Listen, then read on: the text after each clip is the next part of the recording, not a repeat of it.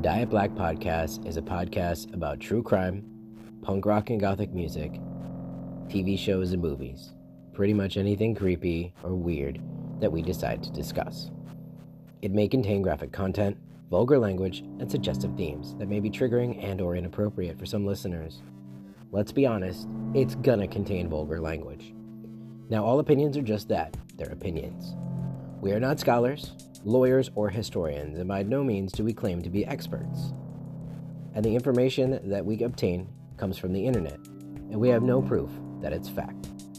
So thank you, and enjoy the show.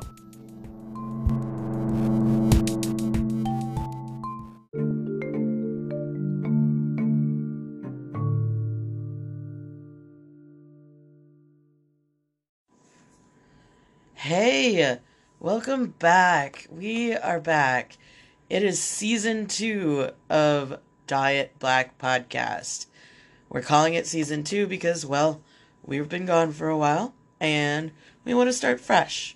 So, we're glad you stuck around with us. Thanks for coming back. Sorry it took us so long, but Liam over here, say hi. Hi. I had the plague for a month, and we did some recording when it first started, and then when Tam got sick, and it just wouldn't go away. And as you can tell, Tam's voice is still gone, but it was completely gone. Yeah, so this is good for me. It's been about 3 weeks since I've had an actual voice. Yeah. So stick with me through this. I'm going to try and keep hydrated and not give out. But the whole point is we missed it. We want to do this, and we want to get back in the saddle. So we are here today. Yeah, so we've decided to, the disclaimer says kind of what we want to do.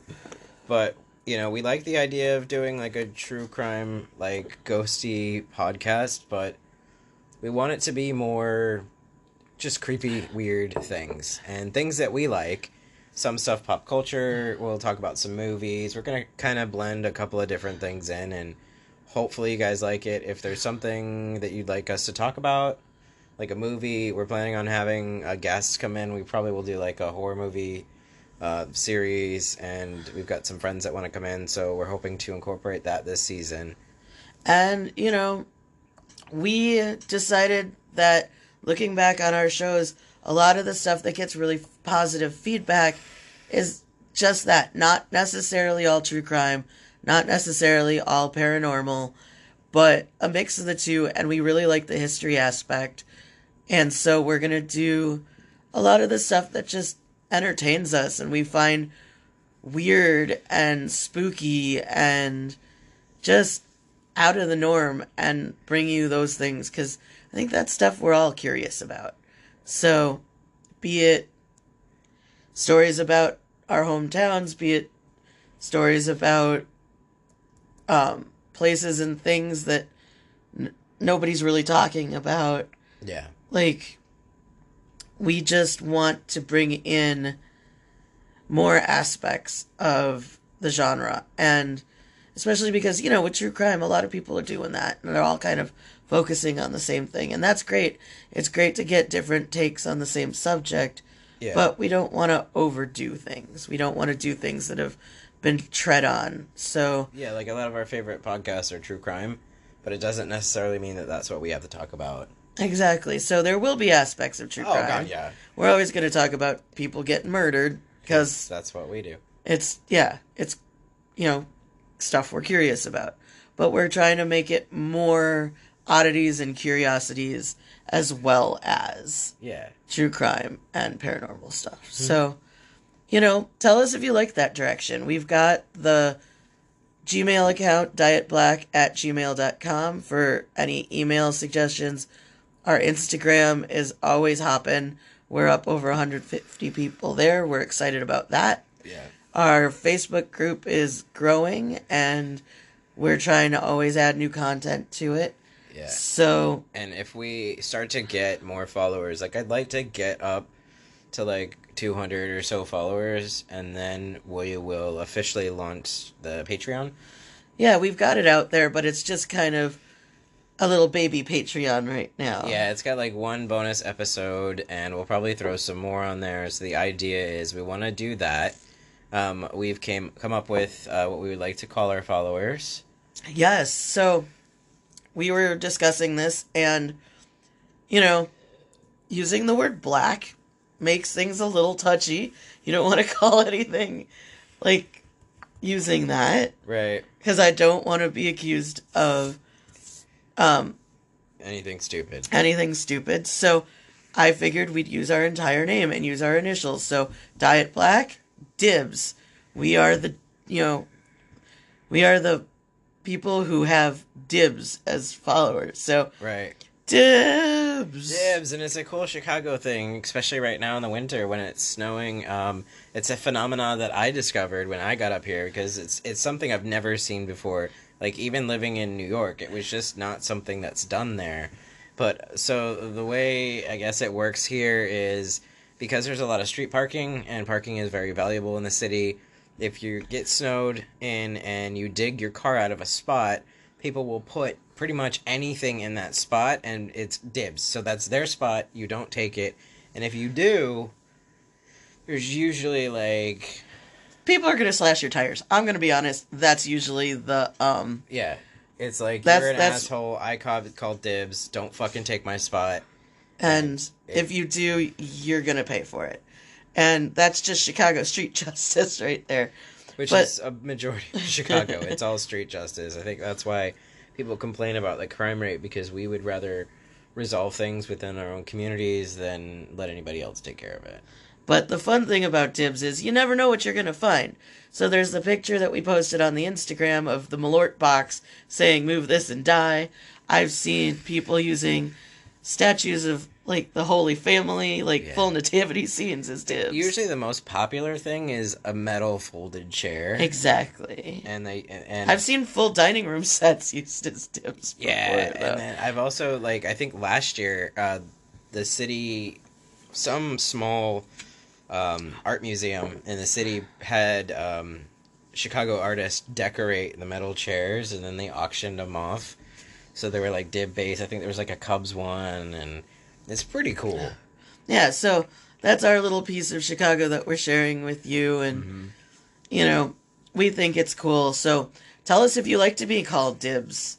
I mean, it's better than some other things, and yeah, so, So we're gonna get the episode started here.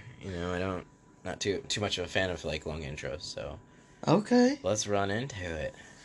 Well, the one thing we have been working on since we've been housebound for 3-4 weeks is getting together stuff in the house, obviously. So our main focus right now is getting our tiki bar up and running. We've been doing a lot of painting and decorating and refurbishing. So we decided our first episode back is going to be about tiki. And I'm going to give you kind of a history of the tiki culture and tiki bars in general. And then I am going to hand it over to Liam, and he is going to give you a couple quick tiki tidbits. Yeah, tiki tidbits. So I'm going to talk about, when I get into it, some Polynesian culture, so the mysterious Easter Island, just a tiny tidbit on that. I'm also going to talk about a famous hotel in Hawaii, and then we're actually going to go into a tiki-themed horror movie, which is super low budget, but if you like really low budget horror movies, it's hilarious. We were watching it last night. We didn't quite finish it just because we got super tired, but for being a low budget film, we loved the aspect and stuff, so we'll talk about that later. But okay, so I'm going to jump in here with telling you all that I am not a beach person. I do not do well in direct sunlight. No, she doesn't. When I go out in the sun, I wear a large hat and slather myself in sunscreen. Yeah, we took her to the beach right before we moved out of, like, being directly in the city, and I had to bring, I have a beach chair. It's like a camping chair that has an umbrella, and I had to make sure that I had that for her, so she was out of the sun. It's true. I had my big black hat, and I was covered in clothing, and that is the only way I can survive in direct sunlight. I always wear black. I eschew bright colors. I drink vodka and not rum. And I am not a fan of coconuts. Oh, she's not. All that said, you know what I do like? In fact, I'm a big fan of? I love me some tiki. And one of the reasons I love tiki so much is because you can make it what you want. People complain that it may be culturally appropriation or someone isn't true to the spirit of tiki or some such bullshit. Everybody's got a complaint of some form, but I'm here to tell you that modern tiki culture, as we know it and that I love, is an amalgamation of so many influences that it's not trying to be one thing, and it never was from the very start. It is fake South Pacific decor, based on the Hawaii and Polynesian islands and Oceania, but it's not taken from any one of them specifically. It's more of items that are collected over years of travel. The food is based on American Chinese cuisine, and it's a bastardization of real Chinese food that we usually refer to as Cantonese food. But nowhere in China are they serving poo-poo platters next to a plate of Kahlua pork. It's just not really Chinese. No. At all. The drinks are actually mostly Caribbean concoctions, based on specific rums from specific ports of call, or, as we discovered, a lot of the rum that was left over during the Prohibition era had to be used somehow, and it was cheap because other alcohol was now available. So the best way to cover a harsh alcohol is to mix it with a bunch of fruit juice so you're not actually tasting it. Yeah. And so since tiki came out right after Prohibition, they were using what they had.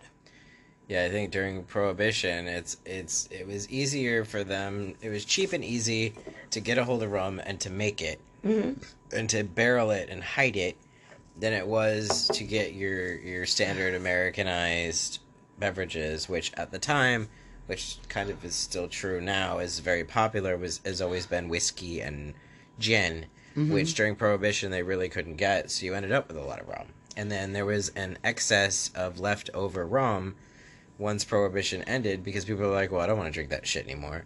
Yeah. So they had a ton, and it was super cheap and easy to get a hold of, which kind of assisted in the whole tiki drink era. And also, people talk about the music in tiki bars. Like, what is tiki music? Is it the 50s with Elvis and Don Ho and Martin Denny? Is it kind of mid-era Jimmy Buffett and those damn parrot heads? Or is it psychobilly and surfer rock, surfer punk? Like, the beauty of the tiki bar is, it is what you make it. It changes based on the vision of the creator, and everyone is a little bit different. And it's all based on one simple principle. How do I create create a paradise in my home that allows me to leave my worries at the door and experience a little vacation without having to pay for a plane ticket? So, we have mentioned it many times, but we're working on renovating the bar area in our new house. And my one true demand was that the bar area be turned into a tiki bar for me.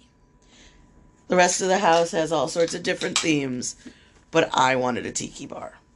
And it's because I love tiki culture. Yeah, and even though the house, it's only I'd say maybe a quarter of the way done, it's already our favorite room in the house. Absolutely. We're here now.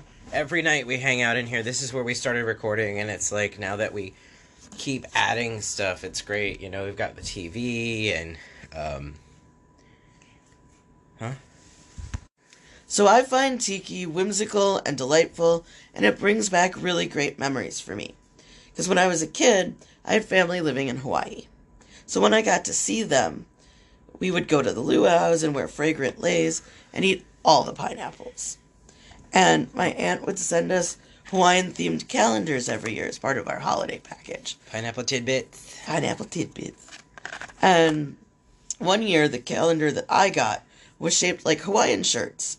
And every month had a different pattern. And oh my god, it was great, because once the year was over, I actually cut out each of the shirts, and I taped them all over my kitchen wall.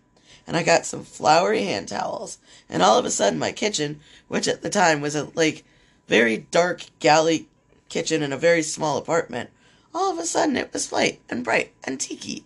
and it made it a lot more, like, fun to be in there.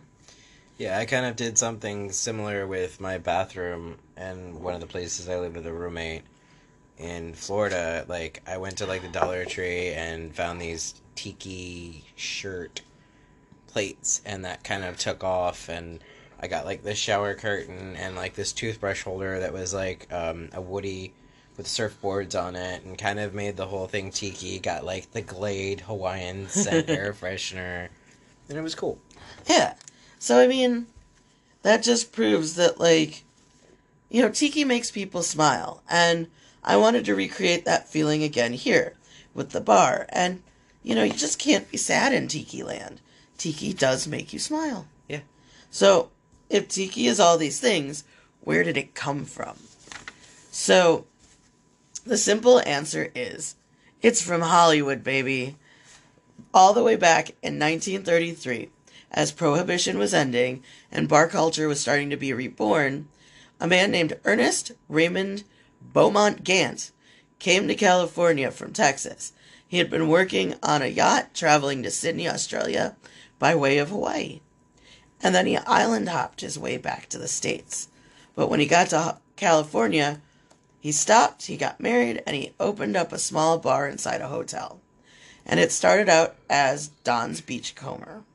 But later, when it moved to a bigger space, the bar and the man himself changed their name to Don the Beachcombers, or Don Beach, respectively. Don Beach decorated with wooden torches and rattan furniture that he remembered from his travels. He served what was considered Cantonese food, which was popular at the time, and exotic rum cocktails. He's considered the father of the tiki cocktail, and he invented such classics as the Cobra's Fang, Tahitian Rum Punch, 3 Dots and a Dash, Navy Grog, and the ever-popular Zombie. The place was a hit from the get-go. The bar was feeding off the popularity of such films as The Love Trader and Birds of Paradise. It was in Hollywood, and Hollywood types were going there. Clark Gable was a regular, and he was good friends with Don Beach. So were Vivian Lee and David Niven. And he worked to keep his Hollywood clientele happy. As a present for each of the VIPs, he had bamboo chopstick holders made for each one of them. That's cool. Exactly. I mean, you come in, you're like, here's my chopstick holder. But the place was so popular and had such a unique vision that copycats and competitors were inevitable. People saw it, it was flourishing, they wanted a piece of that. So a man from Oakland was on vacation in LA, and he just fell in love with it. His name was Victor Jules Bergeron Jr., and he went back home and changed the restaurant that he had, at the time named Hinky Dinks, to Trader Vic's. And he called himself Trader Vic because he would actually trade people their additions to his decor for drinks. So if you brought him a fishing buoy and he liked it, he would actually add the buoy to his collection on the walls, and then he'd pay you for it in drinks. So that's how he became Trader Vic. He also had a Seattle sister restaurant called the Outrigger. And he basically took what Don the Beachcomber was doing, and he ran with it. Vic took the theme of decorating with the bits and baubles from Tropical Ports of Call. He added new cocktails to his menu, and he was actually one of the 2 people in the world to claim that he invented the Mai Tai. He also invented the Fog Cutter and the ever magnificent Scorpion Bowl. Oh. So, I've never had one. I can't drink stuff like that, but... Ooh, it's pretty to look at, and it's fun to watch other people do it.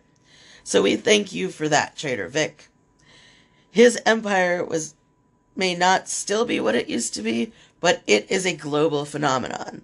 You can actually try a Trader Vic's for yourself, still at one of their restaurants in California, including the original.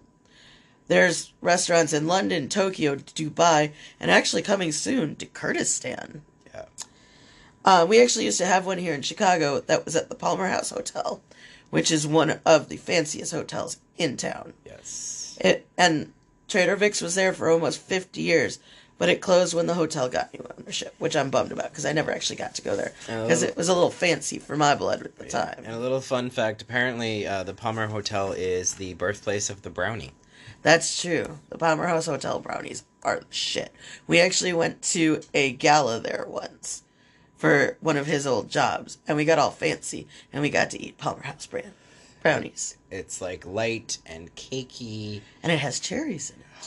That's the secret ingredient. Yeah, I mean, hands down, that's amazing. So, tiki really was booming, though, after World War II. So, people were coming home from the South Pacific. The war was won. They were happy. They had jobs. The economy was good. Servicemen were having, like, these moments of remembering their leave time, like on the beaches, and especially the ones who served in Hawaii, especially brought back a lot of the Hawaiian culture and their love of a good party. And that helped propel luau parties into fashion. Is that also how we got so many baby boomers? Yes. And thanks for that. Okay, That's boomer. where my parents came from. Uh-huh. Mine too. And John Michener, who I don't know if you've ever read a Michener book, but they're like bricks. They're huge. But he wrote a book of short stories called Tales from the South Pacific, which led to a Broadway musical and the movie South Pacific. And they were all hits. So, you know... Yeah, Rodgers and Hammerstein took that shit and ran with it. Exactly. I think it is, like, one of the most prolific, like, well-known Broadway musicals, South Pacific. Exactly. I've never seen it. I've seen parts of it. I don't think I've seen it all the way through. Yeah. But, the other thing that was going on was because people had money in their pockets, and commercial airfare was now within the reach of the middle class. So people could actually go on vacations, and they were traveling to Hawaii, which had just gained statehood in 1959. And if they couldn't go to Hawaii, they went to Florida. And they were soaking up the sun and the beach culture. Mm-hmm. And they wanted that feeling when they got home. So they went to tiki bars. Mm-hmm. Or they created their own in their own homes. Exactly. I mean, I've seen some pictures of houses that were built in the 50s. Mm-hmm. And if you're lucky, you could maybe, if you buy an older house, it might have a tiki bar in the basement. Yeah, we were talking to a friend of ours at a party the other day who... Bought his dad's house, and his dad had built Yeah. a tiki bar. So he got to renovate it and turn it into, like, a brand new tiki bar, which is great. Yeah. And speaking of people's homes, Florida actually has its own tiki history. Two brothers who'd grown up loving the Don the Beachcomber in Chicago had vowed to open their own tiki bar when they grew up. And they knew they couldn't steal the main talent from Don, so what they did is they went for the second in charge. They stole the bartender, who was number 2, the chef, who was number 2, and they proved that these guys were just as hungry as they were and wanted to prove themselves to be number ones. So, together, Bob and Jack Thornton opened the Mai Kai restaurant in Oakland Park, Florida. Yep. And they took with them Kenny Lee for chef and Mariano Lucidino as the number 2 bartender, who became their number 1 guy. And he knew all the recipes, but he could also tweak them and make his own signature cocktails because he knew how to do it. And he actually has gone down as one of the fathers of tiki cocktails himself. Yeah, if you ever want to go, it's in Fort Lauderdale. It's on Federal Highway, just south of Oakland Park Boulevard. Yep. I lived in Fort Lauderdale, so and like in that vicinity, and I drove past it 100 times, and my friends told me how awesome it was, but it was always super expensive because they usually do like a dinner and show. But kind of now that I know what it is, I didn't realize how famous it was. It makes more sense, but it's like it's a beautiful place. When you pass by it alone, it's amazing. Yeah, it was really kept to a very high standard of fine dining. And it was said that Mariano was such a great bartender that if you had a drink once and you went back years later and asked him for the same drink, it would taste exactly the same because he knew his measurements to a T. That's awesome. Yeah. So that was the Mai Kai, but in addition to that, also booming at the time, Disney World. Yeah. So Walt Disney was one of the first to bring tiki to the masses with his Magic Kingdom. and the Enchanted Tiki Room, and it opened in 1963. The show was originally sponsored by United Airlines, but was later bought by Dole Foods, who introduced the Dole Whip. A very tasty treat. The show itself was a grand affair of 4 parrots ushering you into a tropical room filled with birds and flowers and tiki gods. They would sing 4 songs and then usher you right back out. Yeah, as a kid, I got to go a few times, and I can honestly tell you that there were 2 things in Disney World that as a child, like, I remember. And it was going to... So Disney World's separated into different lands, and it was Adventureland. Yep. So in Adventureland, there was the Pirates of the Caribbean ride, the original before they introduced the Johnny Depp, Movie Jack Sparrow. nonsense. Yeah, so there was that, and then on top of that, the one thing that was so magical for me was the Enchanted Tiki Room. And it was so cool because they'd usher you in, and it was kind of a standing room only thing, but it wasn't that long, so it wasn't that bad. Yeah, it was I just researched beautiful. it. They were only between 12 minutes and 17 minutes long, depending on the show you saw. Yeah, and it was great. I mean, Yeah. it was so magical to see all these birds, and for me, it was pretty much the only interaction with birds that I had were animatronic ones, because I am deathly afraid of birds, and I want to thank my cousin for that, for making a 5-year-old watch Alfred Hitchcock's Birds. It causes trauma, people. Well, speaking of the audio animatronics, this show was actually the first to ever feature those animatronics, and it would go on to be the animatronics that filled out other rides in Adventureland, such as It's a Small World or Pirates of the Caribbean. It had never been done before anywhere. Yeah. And because all of that animatronics was run by these huge computers back then, it was actually one of the first fully air-conditioned attractions at the park. Right. So, it's been updated several times since the original and duplicated at several of the other Disney parks. But the original is still key.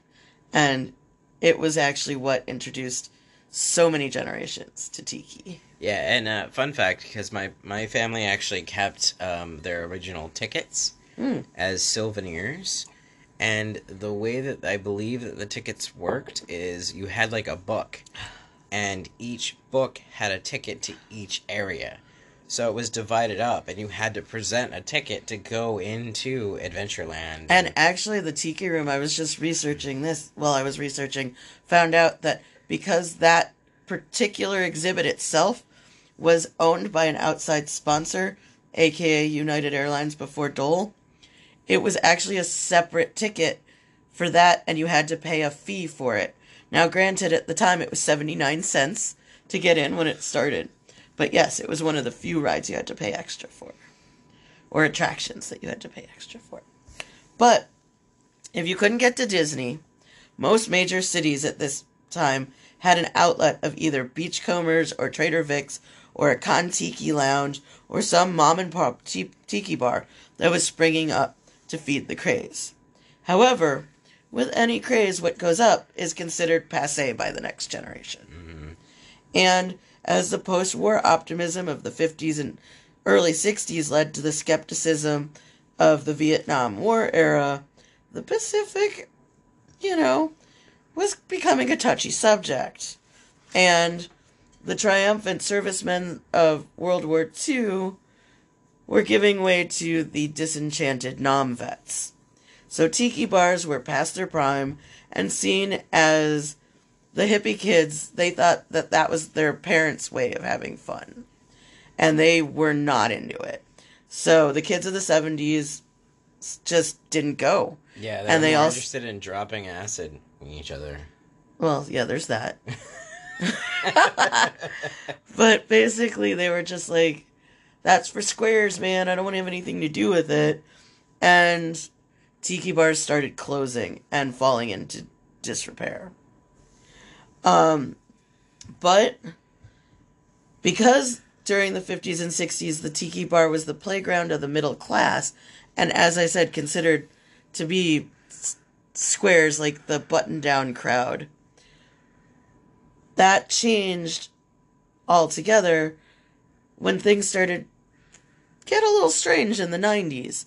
So two different groups started to find the subversive joy in tiki. Crawling out of the wreckage and making it beautiful once again were the punks and the hipsters. So you have bands like the Cramps, who were heavily influenced by Elvis and rockabilly, and they were picking up the vibe. And their fans were collecting vintage cars and wearing vintage bouffant and beehive hairdos and falling in love all over again with tiki. And the punks knew it was cool from the beginning. The Ramones were covering Surfing Bird from the Trashmen up front and very early. Yeah. But what are other things that punks like? Tattoos. Who was the pioneer of tattooing? Sailor Jerry, who also made rum. So it all goes hand in hand in hand. It's a direct line through there. Yeah, we got a big handle of Sailor Jerry rum. It's really good, by the We way. should be drinking that right now. But, Yeah, but that's we're not, okay. no. We're not there yet. But, you know, it's all about nostalgia and recognizing what was cool about the past and handpicking the parts that worked for them. But the hipsters' approach to tiki was much more through the mid-century modern furniture and the resurgence of crack cocktails. Good for kids. Craft cocktails. There's my voice giving out the right moment. Could you say that your voice cracked? Oh, you're fired. So, Dad joke for the win! oh, when I make them, it's I'm fired, go home. When you make them, it's for the win. Okay. I don't know. Don't care. It's funny.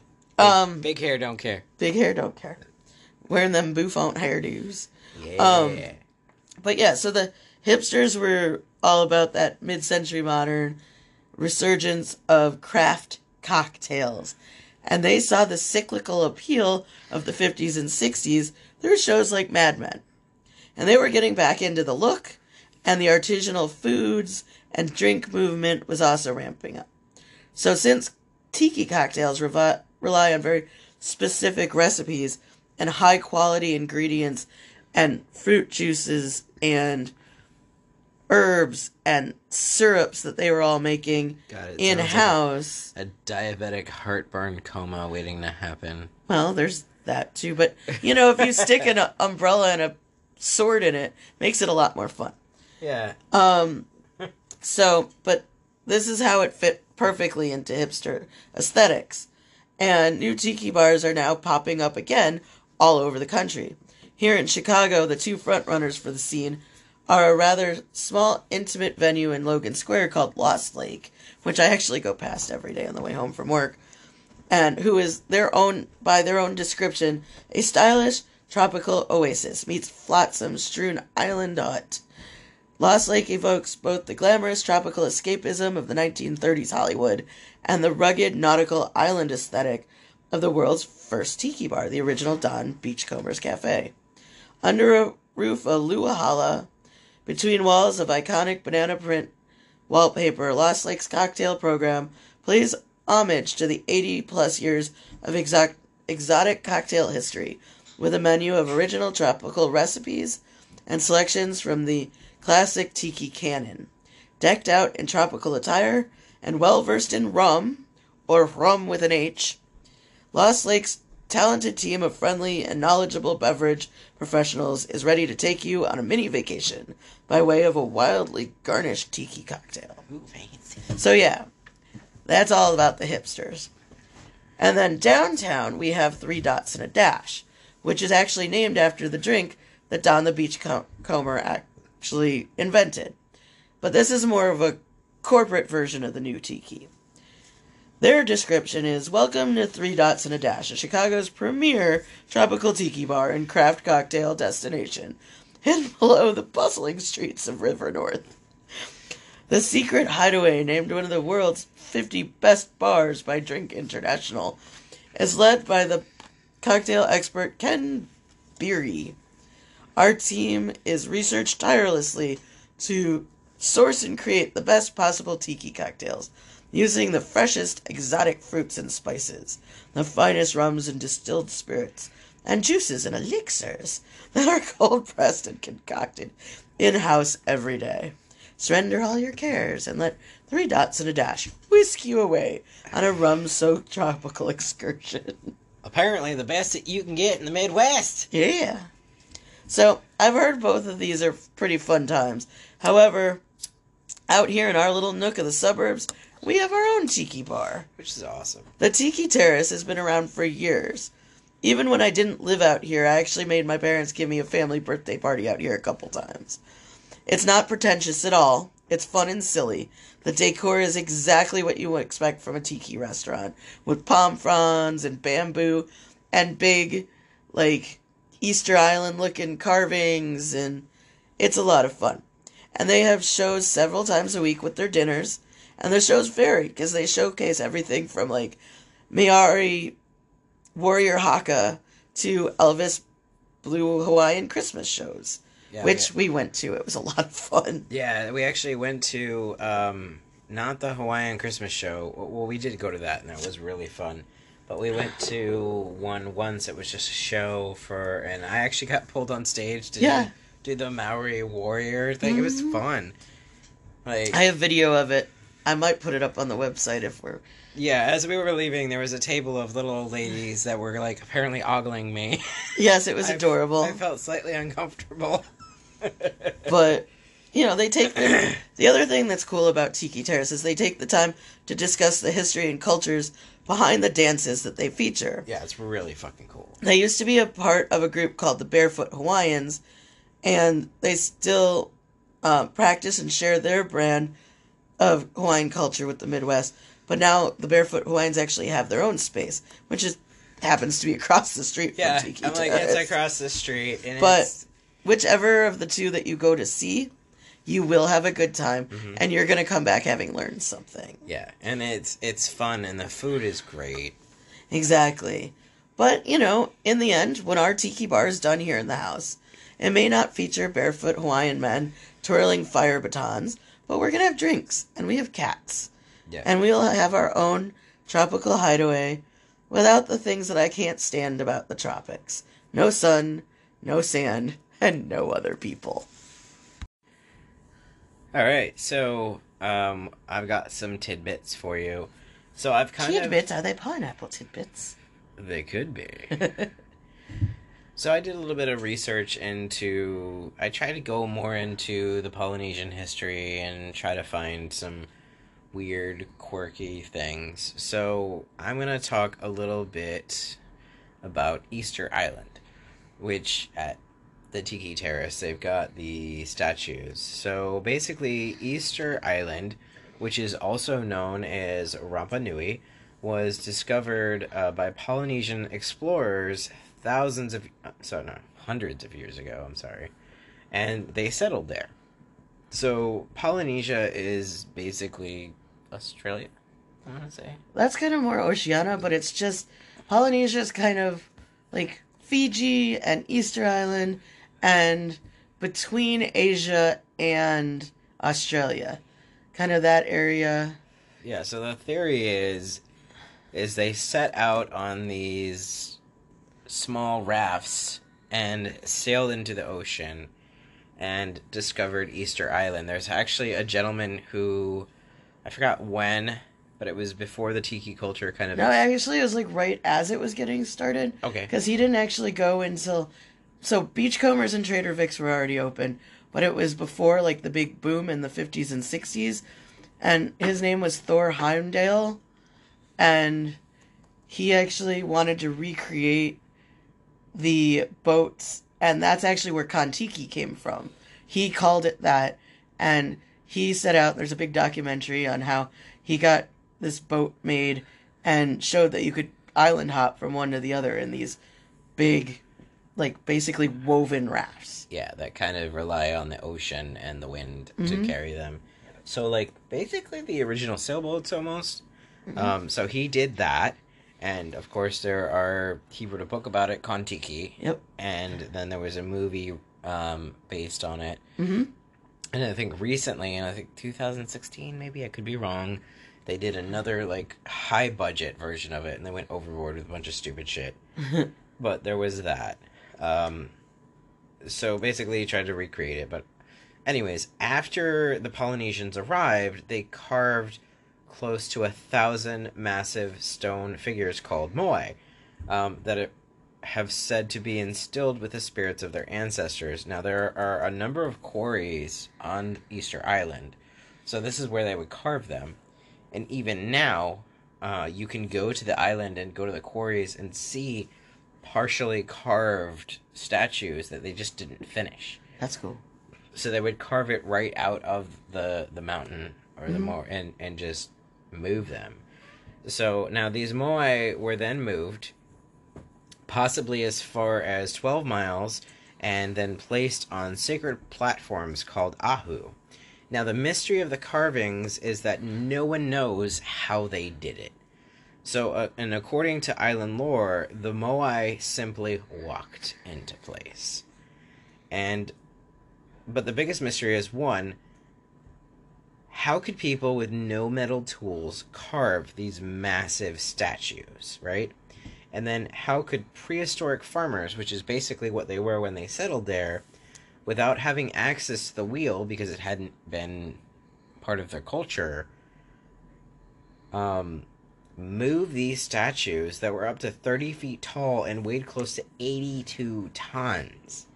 And then so basically the transportation and the carving of these have been one of the biggest mysteries for centuries on the island.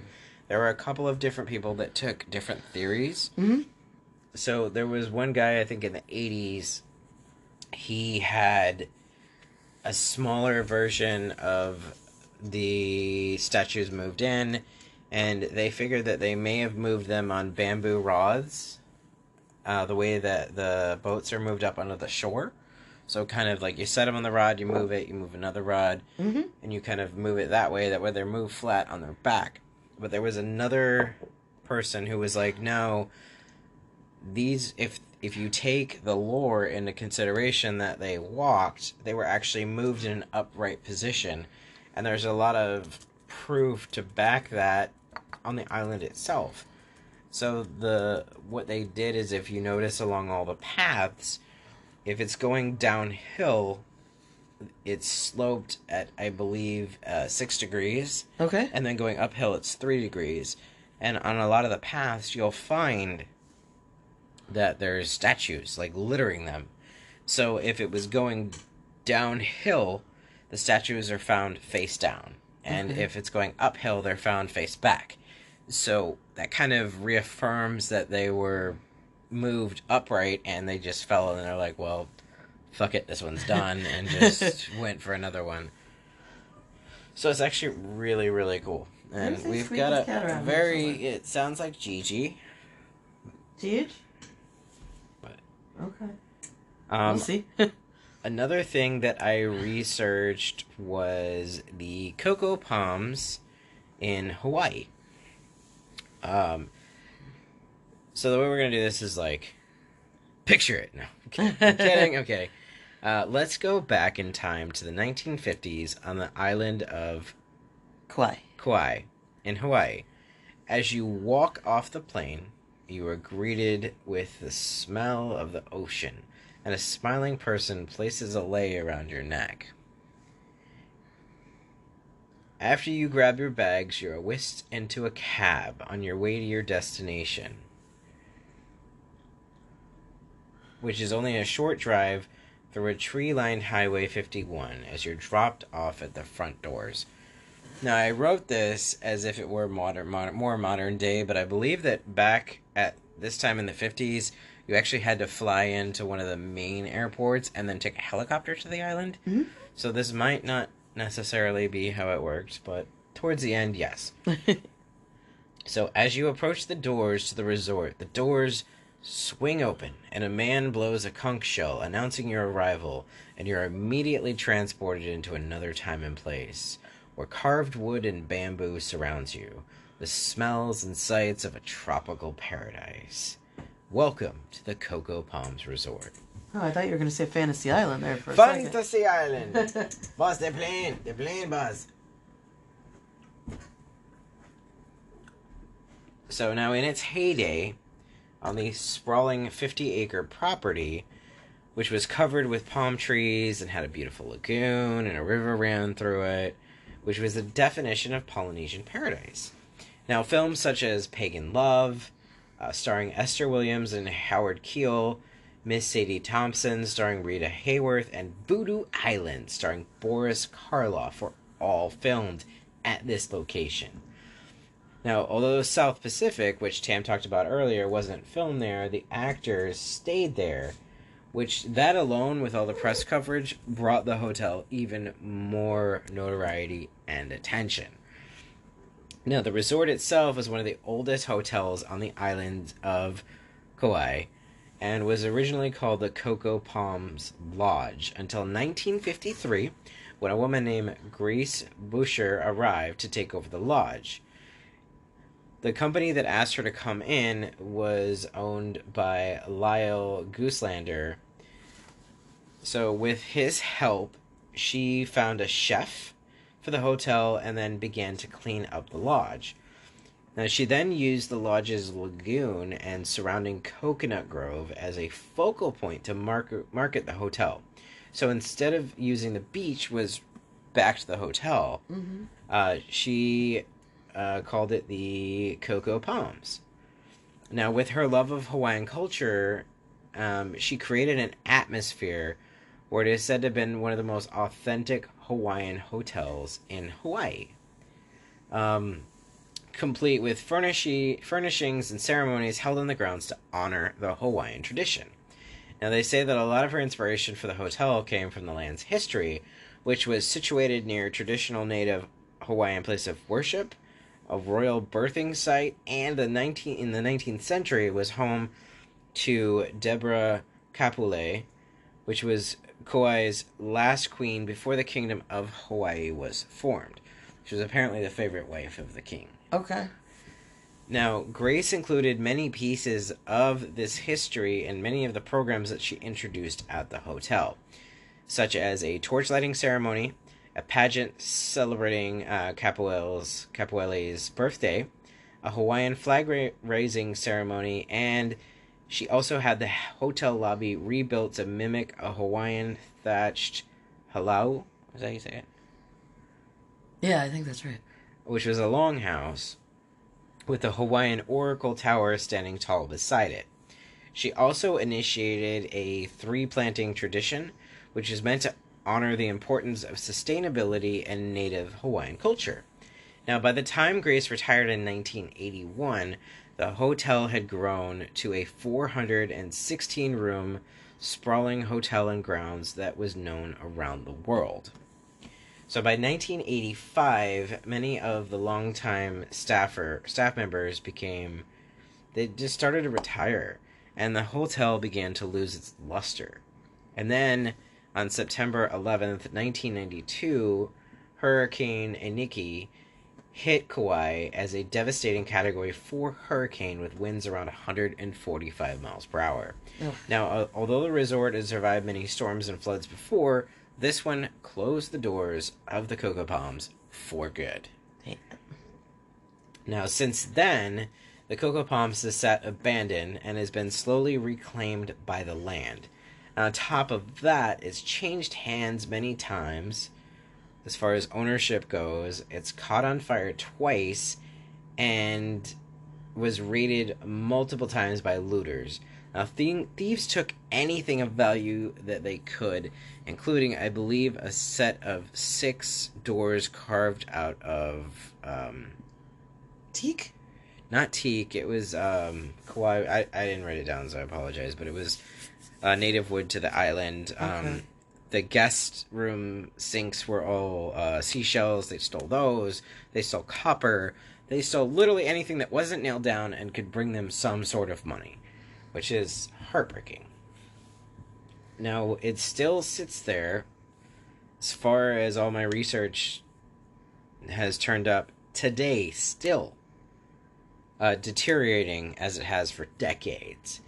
Sounds like a fascinating place to go wandering. Yeah, it looks great. Like So now there's been talks of tearing down the old buildings and rebuilding the hotel, but those seem to have fallen through there was some stuff at the beginning of last year saying that I believe it was Hilton had bought the land and they were going to rebuild it.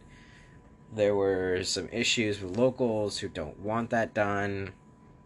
And if I'm not mistaken, a few years ago, there was even a huge issue with natives on the land camping out and squatting on the land because it belonged to the native culture and they didn't want anything else done there. That is one thing that's actually a big deal in Hawaii is the natives trying to protect their land from outside influence and the tourist trade, because as beautiful as the islands are and as lucrative as it is to have hotels there, it is also encroaching on native lands and taking away from what they consider is, land that they should be working and honoring.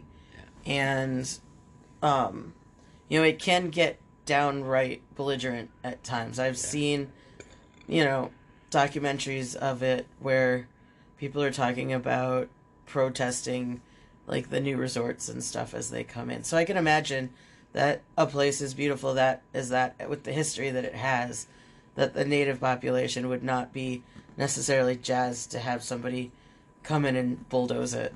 Yeah, so. And I believe that, they have a point, though. Like, absolutely. So, the site itself has some sordid history, and still does now, even as an abandoned spot. Like, there's actually a group of people that went out and were the first people to do an official, like, ghost hunt on the property. Mm-hmm. So it's got that supernatural aspect to it. Now, as far as it changing hands and not getting anybody new to actually come in and repurpose the property, maybe it's the bad luck of the property, and maybe it's because Grace isn't there anymore to honor the land. Because that's one thing that she did. So it went from being a small hotel to this sprawling metropolis-style hotel because she honored it and gave it the justice it deserved. Unfortunately, she passed away after the hotel was abandoned. She passed away in 1999. Now, the hotel is also said to have been built on a sacred burial ground, and a Hawaiian temple is said to have once rested there, where they said that there were many human sacrifices that took place. And that's always, like, the kind of cheesy stuff, too, that, like, get brought up anytime there's, like, a, like, especially back in the 60s and 70s, whenever a TV show did their special Hawaiian vacations, they always had something like somebody who brought home a rock from the island and had the Brady Bunch with the Tiki Idol necklace. Yeah. And they'd have to go return the rock to the place that it came from to get the curse from them. And it's actually something that is still happening to this day. Like, if you research it, the National Park Service gets people mailing back rocks to them all the time, saying, we're really sorry we took this. Can you tell the land that we don't have it anymore? And can you please release the curse on us? Yeah. So, I mean, it's cheesy as hell to say, but, I mean, there's bad mojo if you mess with the land in Hawaii. Yeah, they also say that there was, like, some bloody battles that occurred on the land.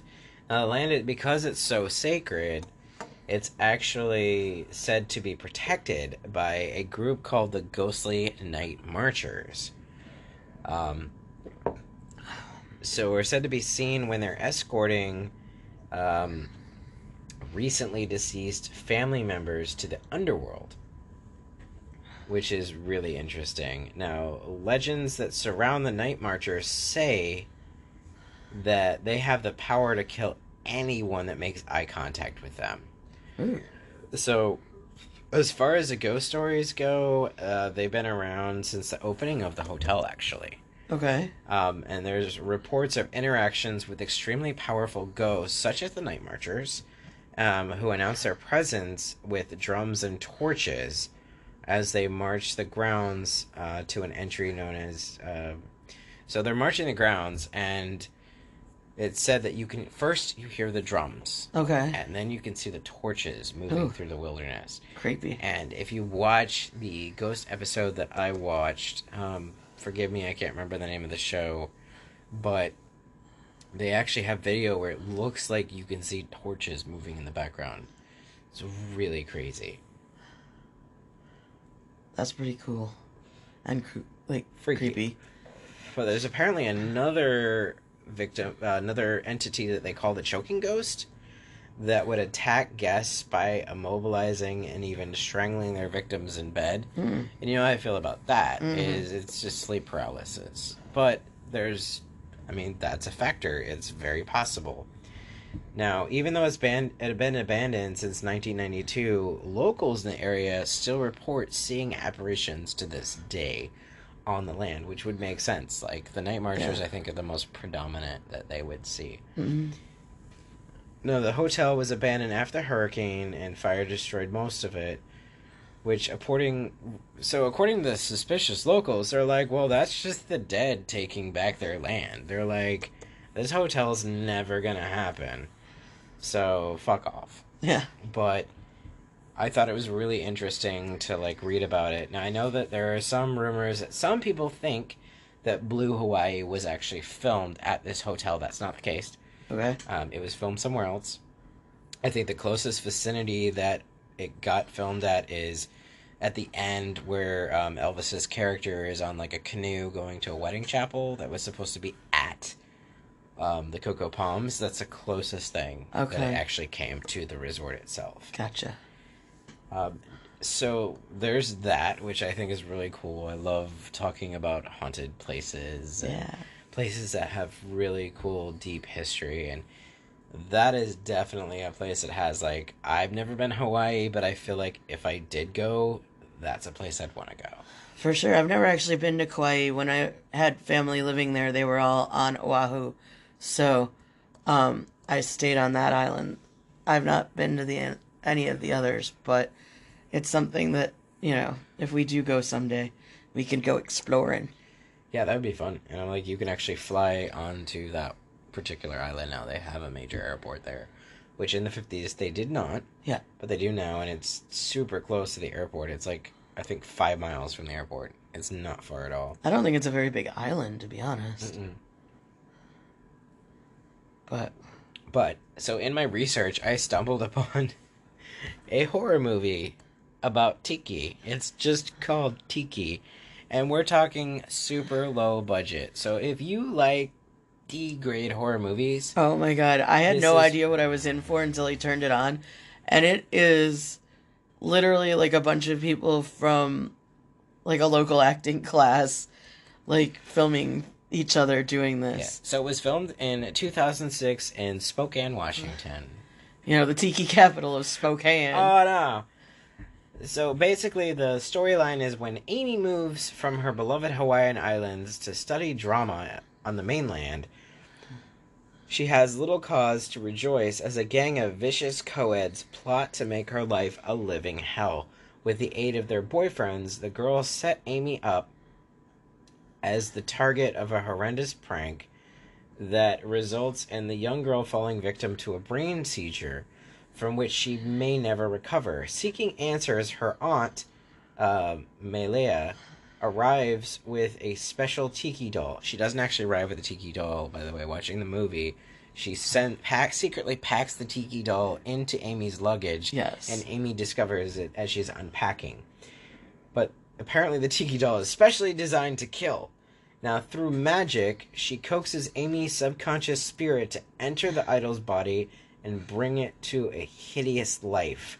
Now the idol tracks down the students one by one to exact its grisly revenge in a relentless assault of tiki terror. It's so cheesy. It is, and it kind of reminds me, I forgot what, there's a movie that's got, a couple of different ones, and they've got, a fetish that, tracks down people and kills, but it's kind of along those lines. It kind of is take Child's Play, and Chucky is a tiki doll instead of a My Buddy doll.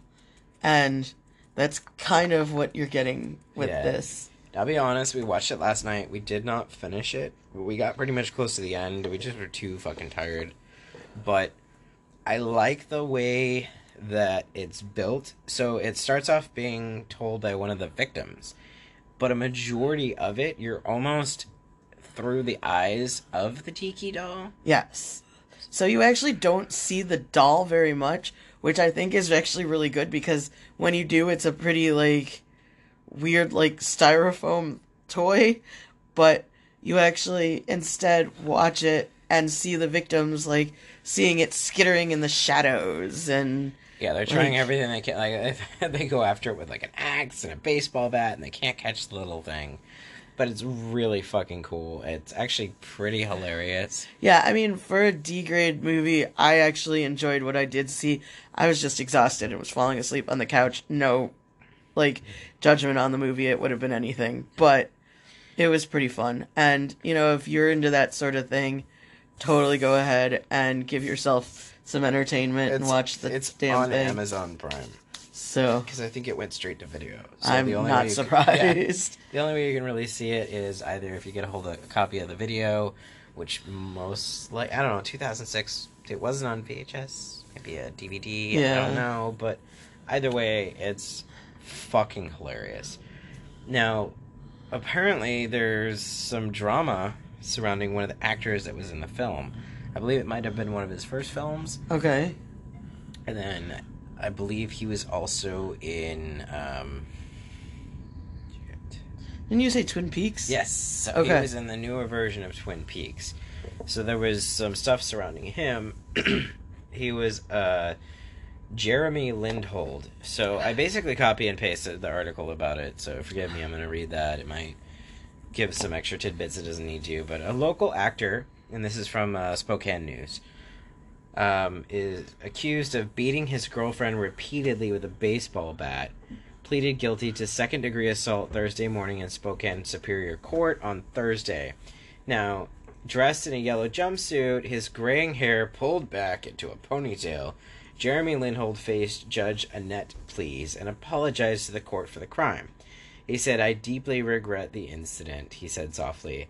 "I truly desire to get into rehabilitation, to therapy that I so obviously need." Now, he told the officers after the assault that he was upset because his girlfriend did not go to the store and get him some Kool-Aid. Jesus Christ. Oh my God. Before he went to work at the boutique. She went to work at the boutique, according to court records. He told police that his original plan was not to hurt his girlfriend, but to force police to shoot him in front of her. What a fucking psycho. No, she was treated at the hospital for non-life-threatening injuries. So, some other things that I found actually on info about the film, which is why I found out about this, is he beat her with a baseball bat in front of her coworkers. Oh my God. Now, in court, as witnesses were his family and his girlfriend, who asked the judge to drop a non-contract order that forbade the two from speaking.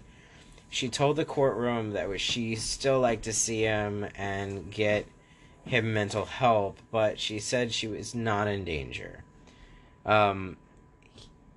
So he played Connor in the film. Who I think is actually the first to die.